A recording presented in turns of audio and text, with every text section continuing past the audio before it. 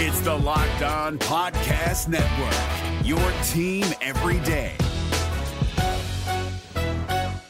Kyle Krabs here, host of Locked On NFL Scouting. Join Joe Marino and me every day as we provide position-by-position analysis of the upcoming NFL Draft.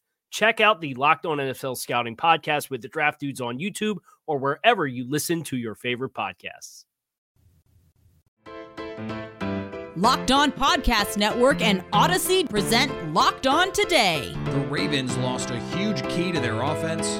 The Giants still don't have an offensive line to protect Daniel Jones.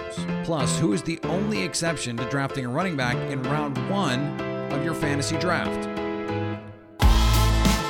I'm Peter Bukowski, starting your day with the stories you need to know and biggest debates in sports. You're Locked On Today. Searching all major sports. Found.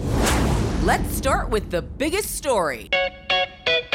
It was news that was such a bummer. Ravens fans were hoping to hear JK, and they did, just not the way that they wanted it to go. J.K. Dobbins is going to likely miss the season, a torn ACL in a preseason game, and he not happy about that either is the wife of the owner, apparently, either. Joining me now from Locked On Ravens, Kevin Ostreicher. And Kevin, I don't want to ask, what does this mean for the Ravens? A lot is the short answer. So how did they adjust to losing someone who is going to be the focal point of their offense in a lot of ways? Yeah, the Ravens are a rushing team, and J.K. Dobbins was supposed to be that guy for them. But luckily, they have the guys waiting in the wings. Gus Edwards was, even with Dobbins, supposed to kind of be the second part of that 1-2 punch.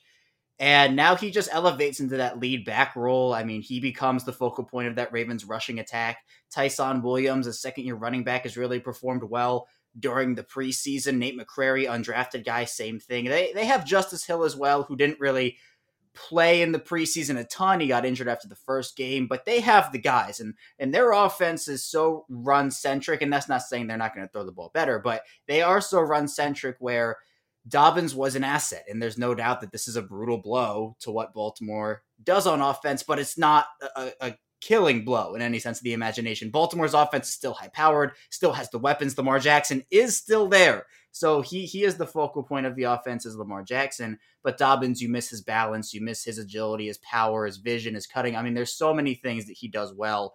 But there is no doubt that losing Dobbins is a huge, huge blow to this Ravens offense.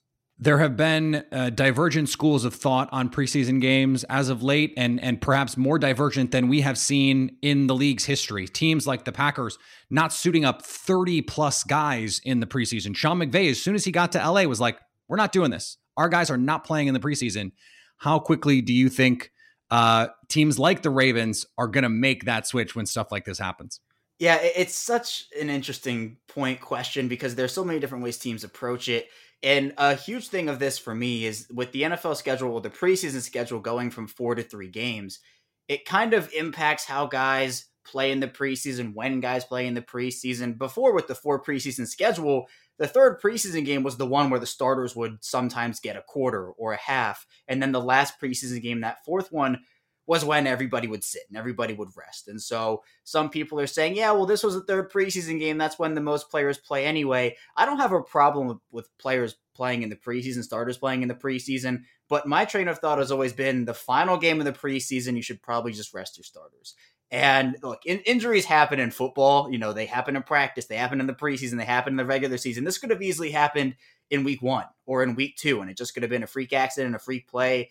But, with the Ravens and the injuries they have already sustained this offseason, they've seen guy after guy go down with some kind of minor-ish ailments. There have also been some more serious ones like LJ Fort, Rashad Bateman. I personally said throughout that week that, look, I think the Ravens shouldn't play their starters in this final preseason game, but I wouldn't be shocked if they did because the importance of game reps before the season, I think it is important, but it's just that balance of how long do you play them? And this was only for 1 series. So it's not like the Ravens had him out there in the fourth quarter and all of a sudden, that run and wear and tear gets him. But so you can't blame the Ravens coaching staff and decision makers for playing their starters. I don't think they did a terrible thing, but obviously with hindsight, you would have liked to see the starters rest. Locked On Today is brought to you in partnership with Odyssey, your new home for music, news, sports, and podcasts. Download the Odyssey app today. Coming up, The Giants, yeah, they still don't have an offensive line to protect Daniel Jones. If you're looking for the most comprehensive NFL draft coverage this offseason, look no further than the Locked On NFL Scouting Podcast. Join the draft dudes, Kyle Krabs and Joe Marino, as they go position by position through the NFL free agent class and into the star-studded crop of college stars who will be selected in the 2024 NFL Draft. If you want to know who your favorite NFL team should be adding to its roster, you need to check out Locked On NFL Scouting, available on YouTube and wherever you get your podcasts. Part of the Locked On Podcast Network, your team every day. Now, here's what you need to be locked on today. Trevor Lawrence, newly minted starter of the Jacksonville Jaguars, completed 11 of 12 passes for $139 and 2 touchdowns in 3 drives with the first-team offense in the Jaguars' 34-14 victory against mostly the Cowboys' backups, but it was just exactly what head coach Urban Meyer wanted to see. The Jaguars' first-team offense had scored just 3 points in the first preseason games, and Lawrence had completed 20 of 32 passes for 184 yards in losses to Cleveland and New Orleans. After naming Lawrence the starter for the season Wednesday, Meyer said he wanted to see the offense, quote, score some damn points. I'm sure he was not alone in that. The New York Jets are replacing one Lawson with another. After losing defensive end Carl Lawson to a season-ending ruptured Achilles, the Jets acquired Shaq Lawson, no relation, in a trade Sunday with the Houston Texans. The Jets are sending a 2022 6th-round pick to Houston. According to the reports, they received that pick last fall when they traded defensive end Jordan Willis to the San Francisco 49ers. Javi Baez has had enough of Mets fans booing him and is taking matters into his own hands. Since his trade to the Mets from the Cubs at the trade deadline, the infielder has hit 3 homers and had 5 RBI in 16 games. Fans have responded to his struggles at the plate by booing Baez, and during the Mets' 9-4 victory on Sunday against the Nationals, Baez gave a thumbs down sign to the crowd at Citi Field. Mets president Sandy Alderson reacted in a statement on Sunday night saying, "The players and the organization are equally frustrated, but fans at Citi Field have every right to express their own disappointment. Booing is every fan's right." He added, "The Mets will not tolerate any player gesture that is unprofessional in its meaning or is directed in a negative way toward our fans. I will be meeting with our players and staff to convey this message directly." I get professional athletes don't want to be booed. Fans don't want to see their teams lose. So, Patrick Cantlay edged Bryson DeChambeau in an epic 6-hole playoff to win the BMW Championship on Sunday at Caves Valley Golf Club in Baltimore. Cantlay secured the victory by sinking an 18-foot birdie putt on the 18th hole. He closed with a 6-under 66 and finished at 27 under, a 261 for the tournament. DeChambeau closed with a 66 to match, becoming the first player to shoot a 261 on the PGA Tour and not win. Cantlay earned his PGA Tour leading 3rd victory of the season. Not only did the win move him to the top of the FedEx Cup standings, it gives him the 6th and final automatic spot on the U.S. Ryder Cup team.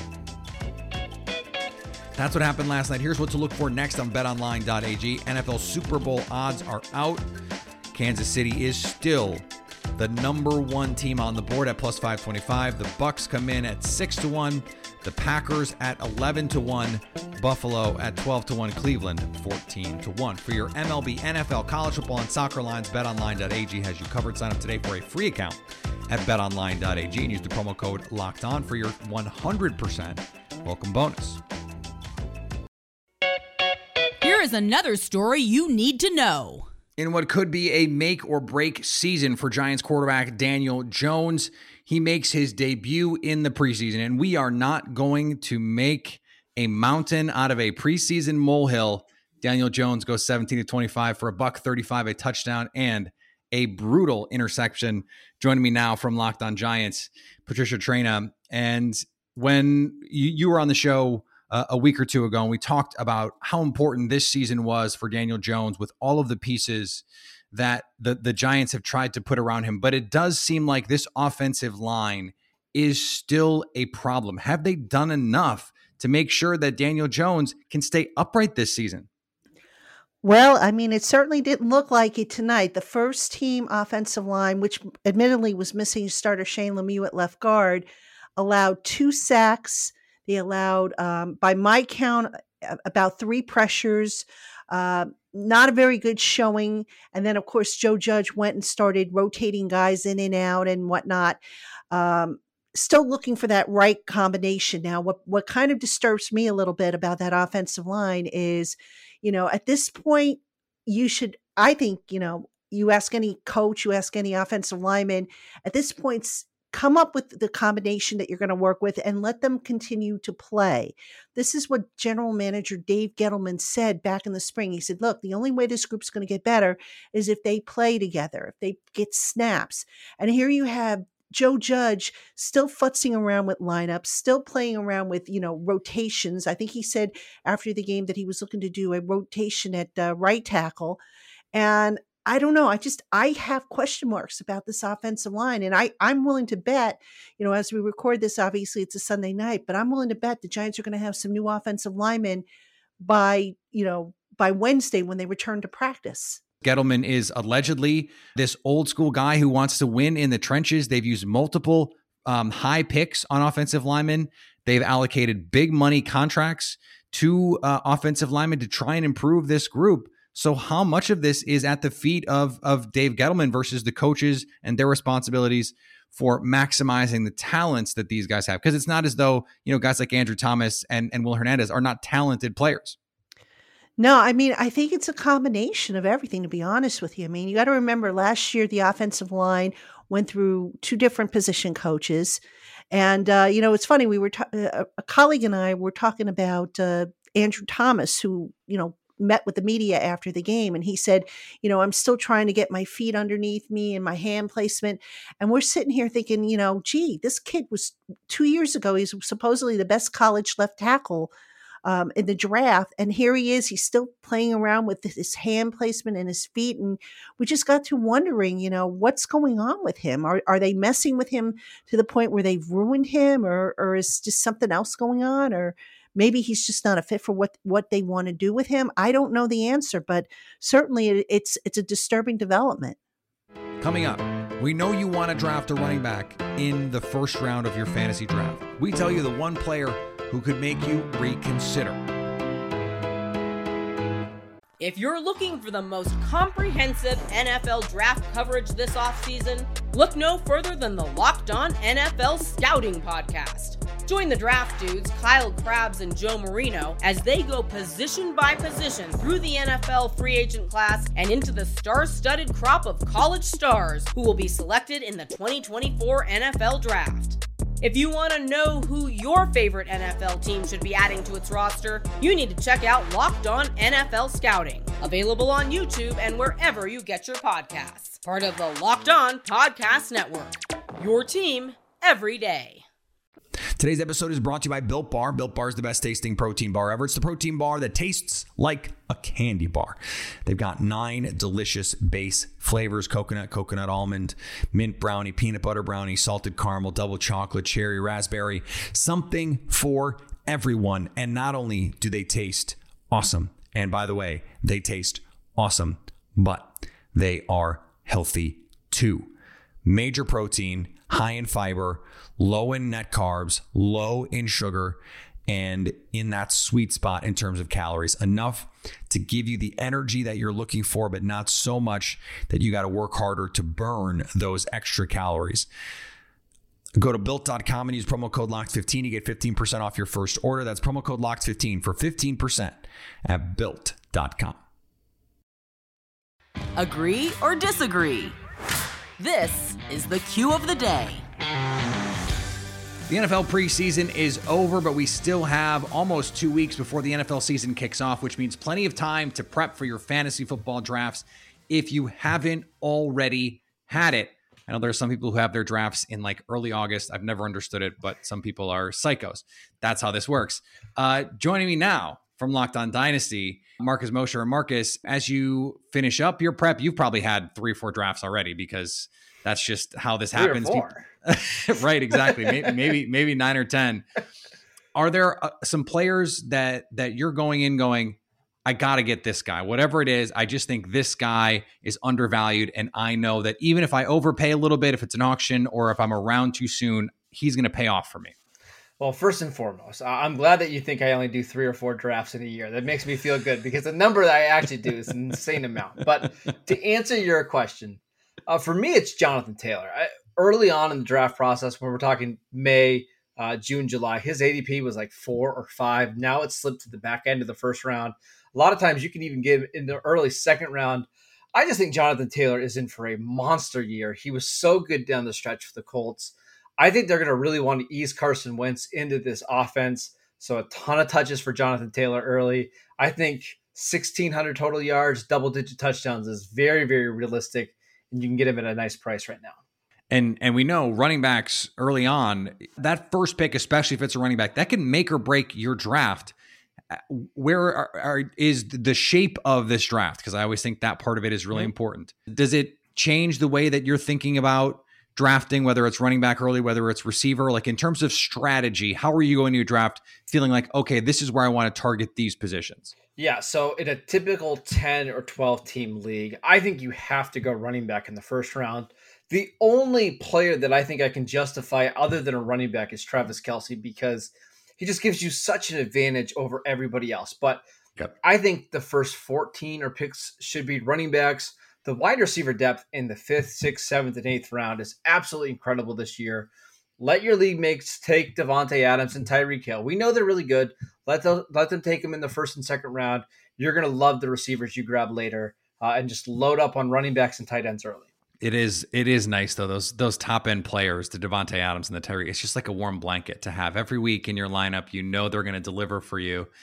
If there are some guys going later, rookies always get overdrafted, but they're also the most fun players to talk about. So whether it's a rookie or whether it's maybe a second-year player or third-year player who you think could have a chance to break out as maybe a little undervalued, who are the young guys at the end of drafts that you think people should be keeping an eye on? Yeah, I mean, I'll give you a guy that I drafted tonight, actually fairly early, and that's Laviska Shenault, the wide receiver for the Jacksonville Jaguars. You probably don't have to spend a 6th or 7th or even maybe an 8th round pick on Shenault. But I just think this is a guy that Trevor Lawrence already seems to like. We saw him score a touchdown on Sunday. He's going to be used as out of the slot. And with Travis Etienne going down for the rest of the season, I wouldn't be surprised if Urban Meyer gives him more touches out of the backfield, whether that's actual running back carries or more reverses and jet sweeps. I just think this is somebody who could touch the ball 80 or 90 times this year. We know he's a great athlete. We know he's a big playmaker down the field. I really like Laviska Shenault at his price.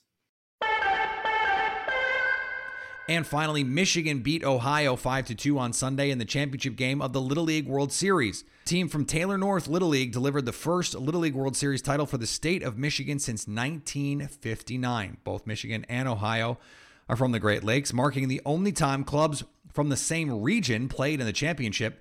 That was because international teams didn't compete in the Little League World Series for the first time since 1975 due to travel restrictions caused by the COVID-19 pandemic. Little League allowed 2 squads from each U.S. region to fill out the 16-team field. And somehow this will become a Michigan-Ohio State thing. I don't know how, but I believe in college sports fans. Now that you've got the news, go make some money. Listen to Locked On Bets. Download and subscribe wherever you get your podcasts. Coming up on Tuesday, final cuts in the NFL loom. Surprises, disappointments, likely deals, and more. So at least until tomorrow, stay locked on today.